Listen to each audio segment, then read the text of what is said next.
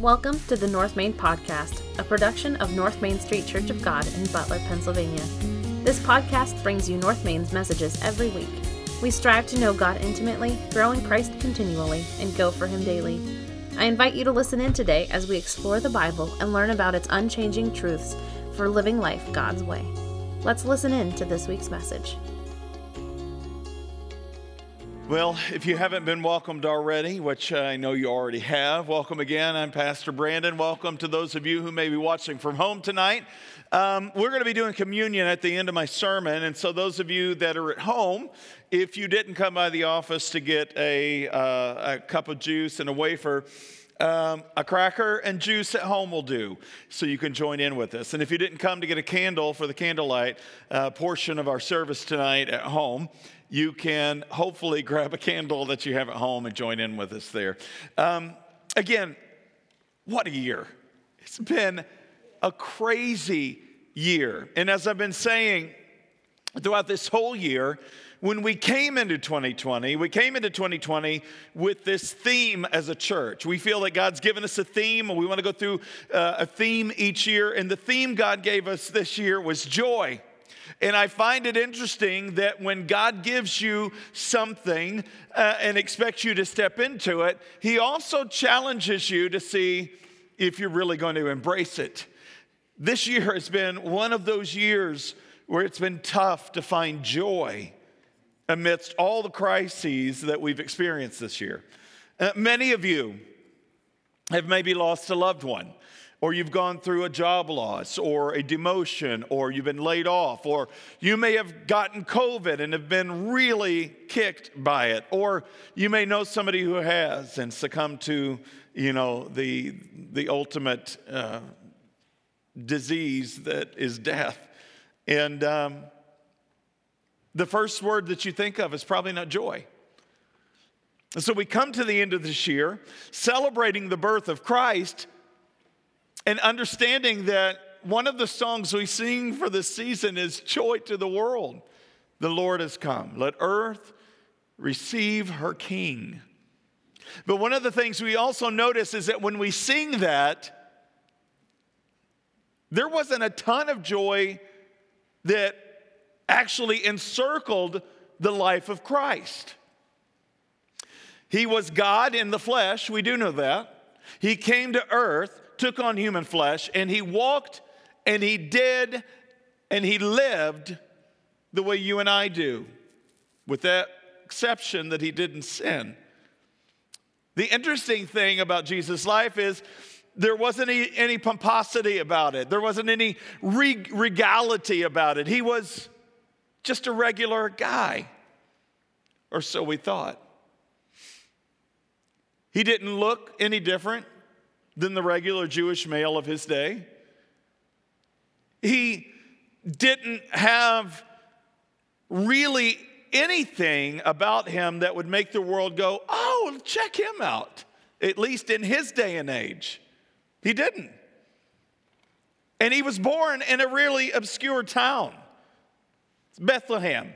Bethlehem was not a large town. Bethlehem actually was a very small town, actually a small village. Consider some of the small towns and villages around here. They come to the big metropolis of Butler to do grocery shopping, right? So Bethlehem was much like some of those outlying rural areas. Now, Bethlehem wasn't far from Jerusalem, maybe a couple miles or so.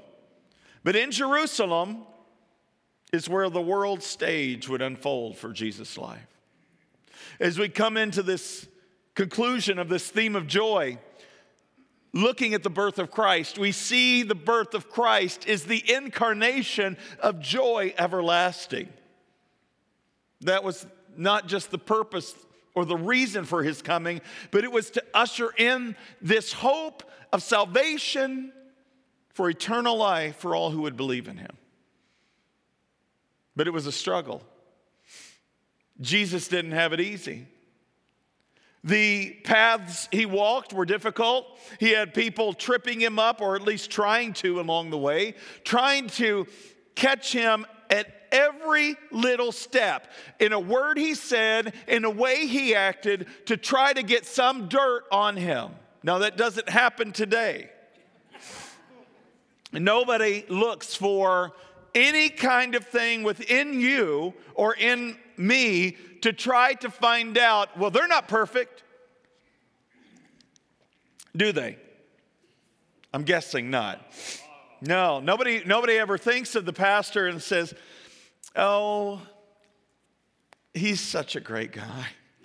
And he never says, I know I say a lot of stuff, and I've got a lot of people that tell me when I say a lot of stuff, so I hear it.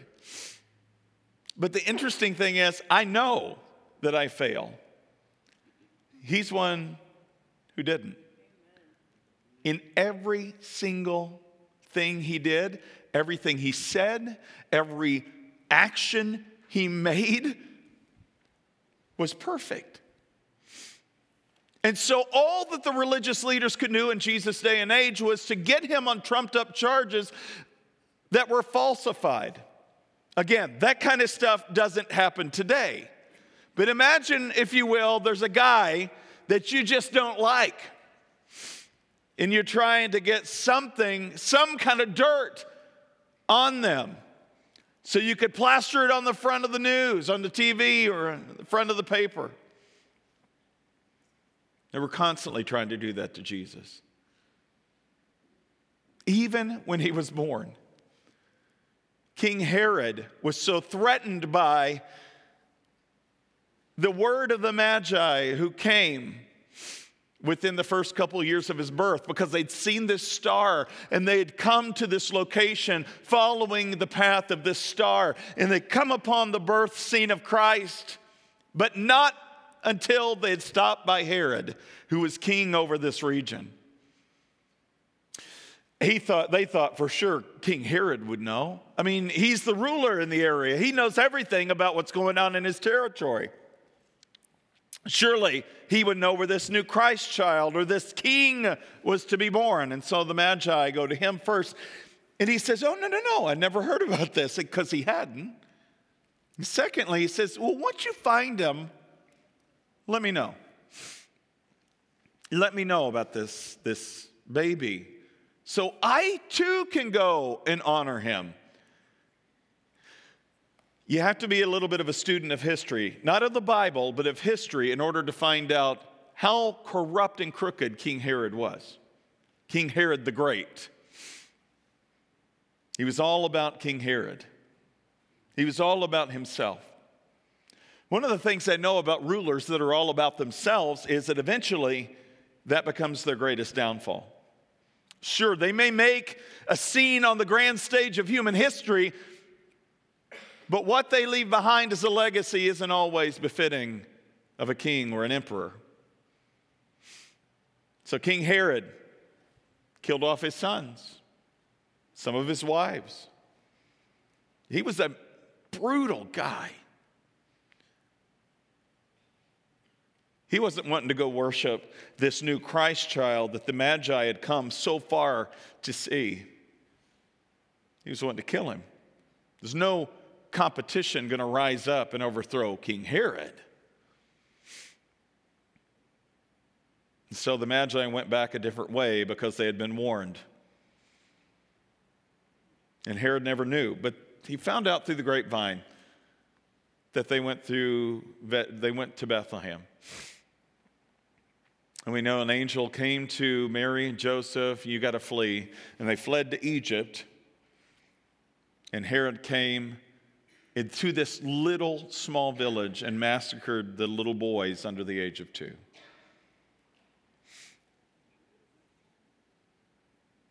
Why did God come to the earth when he did?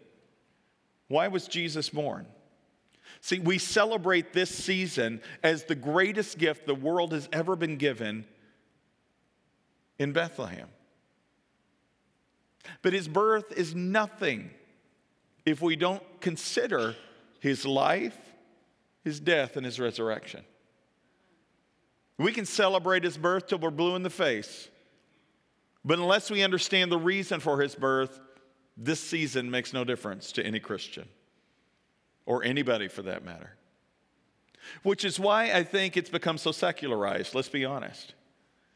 Christmas is so secularized, so consumeristic, that it's become about something other than what Christ really came for.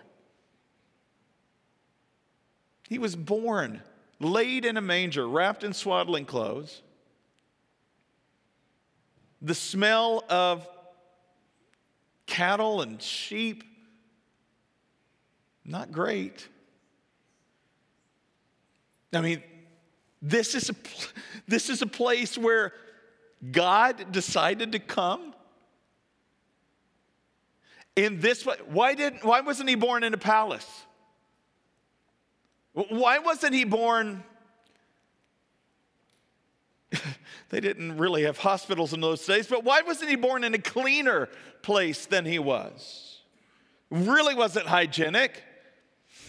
When you think of a manger scene and a feeding trough, animals were unclean. You had to go through a ritualistic cleansing process if you were a Jew and you'd gotten the filth of stinky animals who had dung on their fur or wool. And the baby was laid in a place where sheep saliva and cow saliva drooled all over. I just want you to put yourself in there, because we so fantasize about this, the beauty of this scene, as the picture behind me seems to show. It's regal, it's elegant, but it's really not. I want you to realize something if you haven't yet, which I'm guessing you probably have, but what does it tell you about the nature of the Almighty God, the character, the personhood of the Almighty God, that says, this is the way I'm coming to the earth? I'm going to come through a lady who is probably about 14 or 15 years old that nobody knows anything about except her immediate family. She's not famous. She wouldn't even register on the Richter scale of humanity had it not been for the angel Gabriel come and said, you found favor with God and you're going to bear a son. He will be conceived by the Holy Spirit and not by man. See, why do I believe in God? Why am I a preacher of the word? Why have I dedicated my life to this? Because this story is not something you would make up if God is your hero and this is what he does. No, we expect it, and that's what the religious leaders of Jesus' day and age thought. They expected he was going to come as a royal king with an army, that he was going to come in all royalty. I mean, that's what they expected. You see, the Jews revered God so much they wouldn't even utter his holy name, Yahweh, the name given at the burning bush to Moses, where God is the one who gives his name to Moses and says, this is my name, I am that I am. They revered God as almighty and sovereign so much he wouldn't utter his name. But when he comes in the form of a man that we know as Jesus, John tells us in his gospel, he came to his own, but his own did not receive him. We did not recognize him, John says. The very first chapter of the Gospel of John. We didn't recognize him. And when it says we being humanity, of course, we have the benefit of having hindsight being 2020. We can look back over human history because we now have what they didn't have, and that's the New Testament and the Gospels. They had the living, breathing gospel. The problem is, in our day and age, we have the written gospel and the living, breathing gospel, and people still reject it. He's real. He's true. And no, he's not that baby in a manger. Rather, he is the Savior who is risen. And because of that, we can have joy because joy was incarnate in a baby who grew to be a man, who lived perfectly and did what we couldn't do and died a death as punishment for our sin. And then through God, or through Christ, the Almighty God offers us the best gift that you could ever receive. It's not $1 million, $1 billion, or $9 billion in stimulus. Guess what it is? Salvation for life eternal through Christ. Amen. Do you know what he expects from you? To receive it. A gift is only as good as whether or not it's received. Do you ever get gifts that you're like, oh, the thought's great? Or have you ever gotten a gift and you didn't open it because of who it was from? And you just stored it in a closet or just threw it away because you were angry at the person?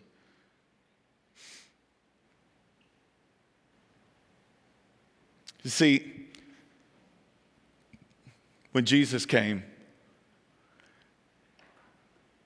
he was a gift wrapped in swaddling clothes. It was a gift in a manger, of all places.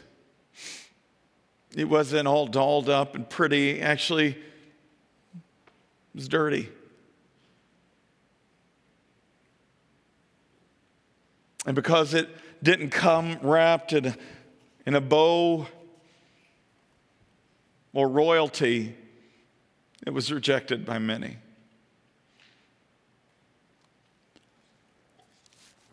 And the sad truth is still rejected by many because it doesn't look like what we expect.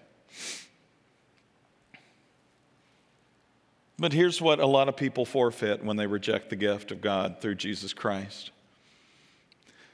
They reject the offering of joy, unspeakable and full of glory. They reject the offer of peace that passes understanding. They reject an offer of love that is so unconditional that it doesn't matter who you are, where you come from, what you do, what you look like, what you smell like, how you act. He loves you regardless. But he loves you enough not to leave you where you are. You see, that baby could have stayed in a manger, grown up in a stable, and stayed there for the rest of his life. But in order to fulfill the Father's will for his life, he got out of there. He grew up in wisdom and stature. He didn't stay stuck.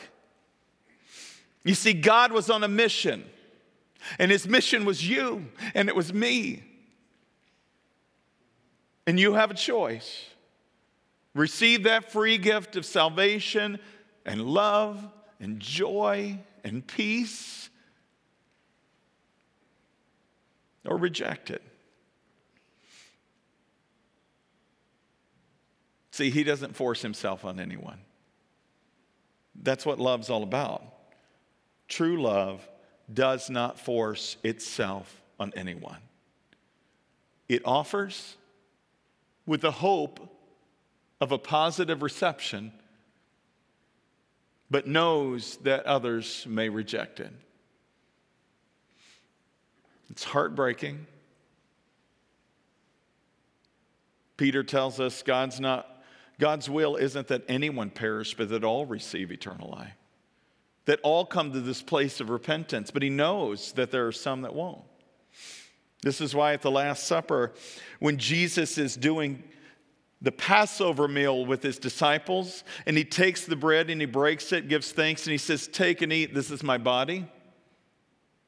He gave new meaning to the body, or to the bread, the unleavened bread. Unleavened meaning without sin. And when you take the yeast out, the yeast represented the sin in the Passover meal. And so they went through this meticulous process weeks before Passover to get the yeast out of the house, so that when they made the bread, it was unleavened and there was no leaven anywhere in the house. And Jesus takes that bread and he says, "Guys, look, This is my body. That's a bold statement. He's saying, I have zero sin in my life. And of all people, he was the only one that could make that statement with full security and assurance.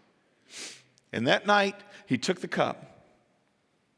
And this is the significant thing he said. And it had to be with a tinge of sorrow in his heart, because he says, take and drink. This is the cup, the blood of the new covenant poured out for the sins of many. Why didn't he say all? You can parse the words in Greek or in the Septuagint and the earliest manuscripts. It still says many. And it's not that he didn't die for all, but it's that not all would receive him. So why is that the blood of the new covenant offered for the sins of many? Because he knew that there would be those who would reject him and forfeit that kind of grace. So tonight, as we conclude, you have a choice. And maybe you received the gift a long time ago. Maybe you haven't. Maybe you're here not by happenstance. Maybe this is tradition for you. But you came in, you got a cup like this. It's got a wafer in the very top, little plastic that you peel back to get the wafer. It is not tasty at all. Just saying. And then you peel off the lid to get to the juice. I'm going to have you hold on to those. We're going to partake of this in just a moment. But here's the action on your part. The action on your part is that when you take the communion cup and the wafer, and I've said this before, you're in essence drinking, your drinking of this cup and eating of this wafer is saying your I do to Jesus Christ. There's a lot of this imagery of bride and bridegroom in the New Testament. Jesus is the bridegroom, and his church, the body of Christ, is the bride. You and I, the believers in Christ, are the bride. And he wants you to say, I do. So think of that when we partake of this in just a moment. As our instrumentalist comes, I'm going to have you do a time of reflection. Those of you at home, again, as you prepare your hearts for this, do a time of reflection while the song plays so that we can partake together in just a moment. And consider the commitment by which you say, I do, to Christ in the offering of the free gift of salvation that he gives to you. Let me pray. Father, thank you for the free gift of salvation through Jesus Christ. And help us not to see him as our get-out-of-jail-free card, but rather as our Savior. Forgive us where we fall short. We repent not only as individuals, but as the body of Christ. As the North Main Street Church of God, it never hurts to repent of our sins. Forgive us, cleanse us from all unrighteousness, make us clean, and our sins as white as snow. Amen. Thanks for joining us this week. Check back next week as we dig deeper and go further in our understanding of God's Word. Make sure to visit us on our website, www.northmaincog.org, where you can learn more about us. If you found value in today's message, we'd appreciate a rating on iTunes, or if you'd simply tell a friend about the show, that would be helpful too. Donating to the ongoing ministry of North Main is easy. Just go to our website and click on the Give tab at the top of the screen. Thanks for listening. We look forward to you joining us again next week.